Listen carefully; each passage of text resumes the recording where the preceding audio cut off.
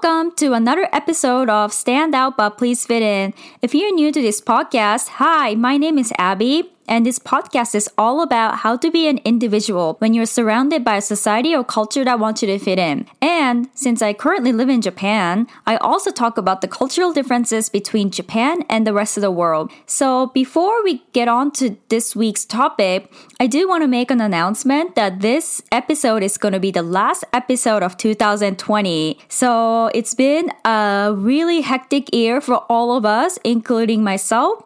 And I really wanted to thank everyone for listening to my podcast, even for people who know me personally or you just know me through this podcast. I've been really wanting to start this podcast for almost a year now.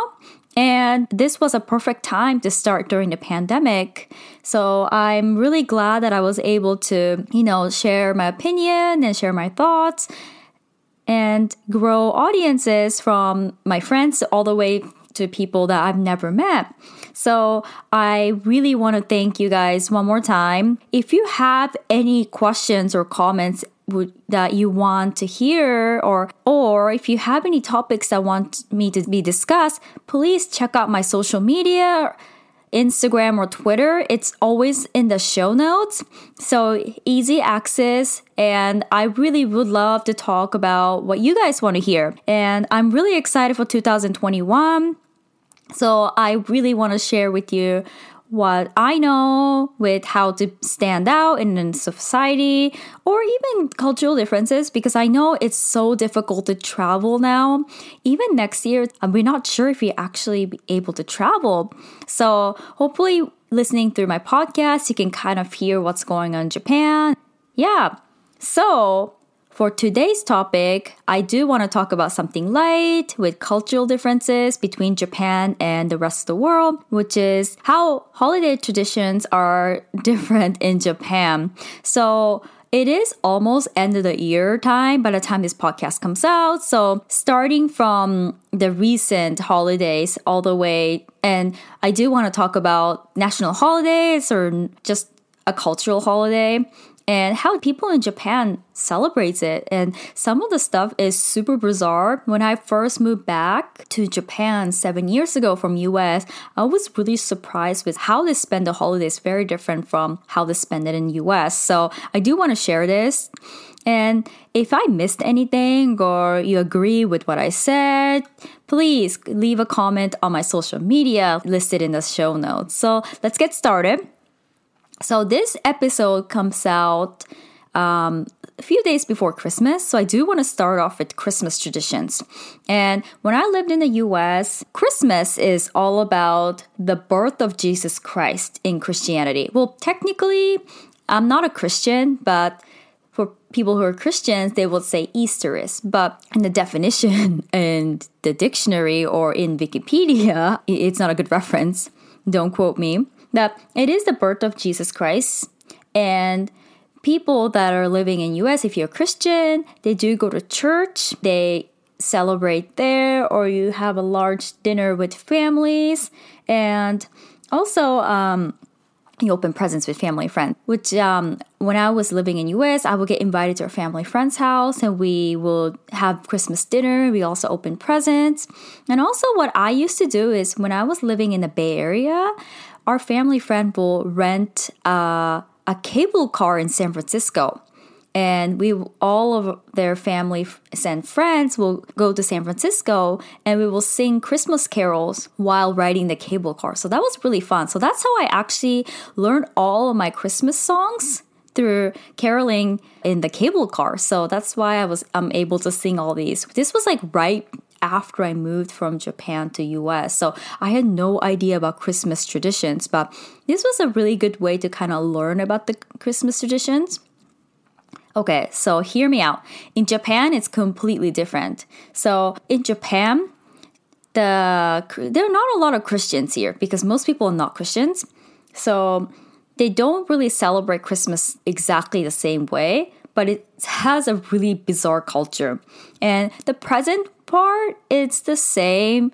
I think they just took that part out of the Christmas celebration in US and they've actually opened presents with families. But there is a really weird tradition about Christmas dinner, and they actually buy the buckets of chicken from Kentucky Fried Chicken, and that's the Christmas meal. Oh, I think this is only in Japan. So when I heard this tradition, I think it was the strangest thing. I know in US, people do eat ham for Christmas. It's not exactly the same, I know, but I think similar to that, they buy chicken from KFC and they eat that. So I thought that was super rare in Japan. And one other thing that's super weird is Japan is Christmas is considered as a couple's holiday. Yeah, I don't know how that tradition came along. I wish they don't have that tradition because Christmas is not supposed to be for couples holiday. In the Western culture, it's Valentine's Day, but they're celebrating Christmas. So couples will go to a dinner at a restaurant and they buy each other nice gifts such as wallets or something. And that's when I think if you're single and alone on Christmas, you kind of feel left out. It's exactly Valentine's Day. So I also think it's a very strange thing because that's not what Christmas is about. But in Japan, I think it's because most people are not Christian, so they don't really know the meaning of Christmas. So that's how they celebrate it. Okay, so after Christmas comes New Year. So there is a cultural difference between how they celebrate New Year's in the Western cultures and Japan. For Western cultures, for Christmas, they usually spend with their family. But for New Year's, they go all out, party with their friends. Well, some families too, but it's mostly hanging out with friends and going through the countdown. But for Japan, they're usually with their families. So the reason why is on the New Year's Day, they usually go to like a shrine or temple and they go pray to the gods for a good year ahead. And this is not only just Japan, it's very similar to India too, because we don't celebrate New Year's with friends. It's always with family. And we always go to the temple on New Year's Day to pray for good luck for the entire year. So that's two different culture difference that I saw. And the only thing that I did something similar to how the Westerners celebrate was one year I actually went to Shibuya crossings on a New Year's Eve countdown with my husband. Technically, that's my family, but I did spend it outside the house. So in January, another national holiday that does not exist in US, it's called Coming of Age Day, which is called Seijin no Hi. And that's when, so what coming of age is, in Japan, you become an adult at age 20. So that's when everybody actually who turned 20 years old at that year will come together and celebrate. I never celebrated personally because I was living in the US at the time. But what most people do is they go back to their hometowns and they celebrate by going to the bars because you're legal drinking age and smoking age at age 20. So it's been a while since you have seen your hometown friends because everyone's off to the college. So they celebrate you becoming an adult together with your hometown friends. And they also take pictures with traditional kimono, which is called furisode. So it's really pretty that seeing a few of my friends' pictures and even my professor's kids' pictures. And it's really pretty. So kind of jealous about they're taking those pictures because it's a symbol of you becoming an adult. Next holiday is the emperor's birthday. So last year, they changed emperors because usually once the emperor passes away, the new emperor is Japan's new emperor. So that's when national holiday for emperor's birthday changed. But last year, the emperor actually changed because the previous emperor was getting old, not able to travel really well, so kind of retired. So now it's in February because current emperor's birthday is in February. But before it used to be December. So that's something that kind of changes around. Not quite often because obviously emperors don't die suddenly. That's in Japan a special holiday.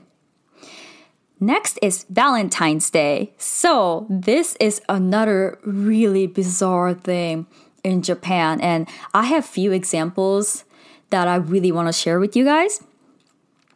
let's talk about how they celebrate this in US. As I mentioned earlier, basically how Japanese people celebrate Christmas is how they celebrate Valentine's Day. And that's how I knew how to celebrate Valentine's Day is it's a couple's day. So you go dinner with your spouse, loved ones, boyfriend, girlfriend. You get presents. You usually get flowers or chocolates. And then you go on a date. So that's how they do it rest of the world, except Japan. But in Japan, it's girls giving chocolates to guys' day. I think it's not just Japan. I think they have the same tradition in other parts of Asia as well. But this is the most annoying day because if you're working for a company, then you really have to be careful with this day. So here are a couple examples that I experienced at work on Valentine's Day. So as I mentioned in my previous podcast, I'm an engineer, so there are not a lot of women in my department. And during Valentine's season, a week before Valentine's Day, one of the lady who was in my department came up to me and told me that she was going to give Valentine chocolates to everyone in the department. And I wasn't sure why she was asking me to do that, but I guess it's kind of like a cultural thing, like office politics, office culture. So she actually told me that I should actually get something from these people. It doesn't have to be such a big thing, but I should get something. Because apparently some of the employees' wives, they actually look at those chocolates that their husbands get. And if the husbands don't get any chocolates, the wives will get really disappointed. And they will wonder why he didn't get any chocolates. Maybe because women at the office or people at the office don't like him. Or I know it's such a traditional culture. I was really shocked that I heard this. And I felt that I had to buy chocolates just because other people wanted me to do. So I had to fit in the status quo, which was so annoying, but I ended up actually buying something small. Luckily, it was only like 2 people in my group, so I only had to buy 2 chocolates. But I just felt that it was really uncomfortable that I had to get something because maybe his wife will be feeling left out or not will be disappointed that I didn't get him chocolate. And another thing was another department, another year, and another woman on my team, actually she asked me that we should collaborate together on buying chocolate. And I thought it was super nice that she wanted to get it together from the women in the team to all the guys. Still, I had to buy chocolates. I had to pay for the chocolates. But you know, like she wanted to do this together, so making sure that I don't look bad, which is, you know, like maybe because she was going to do it, so she wanted me to feel comfortable doing it too. It was like a good warning sign. And although I don't really want to do it, but I just said, okay, you know, like I let her buy all the chocolates, which was really nice of her. So, you can hear from my tone of the voice that my opinion is just like, this tradition is really stupid. Not gonna lie. And I don't really buy chocolates to men, you know. And I feel like, to be honest, even from guys' perspective, they don't really eat. Well, it doesn't have to be chocolates. It doesn't have to be super sweet stuff.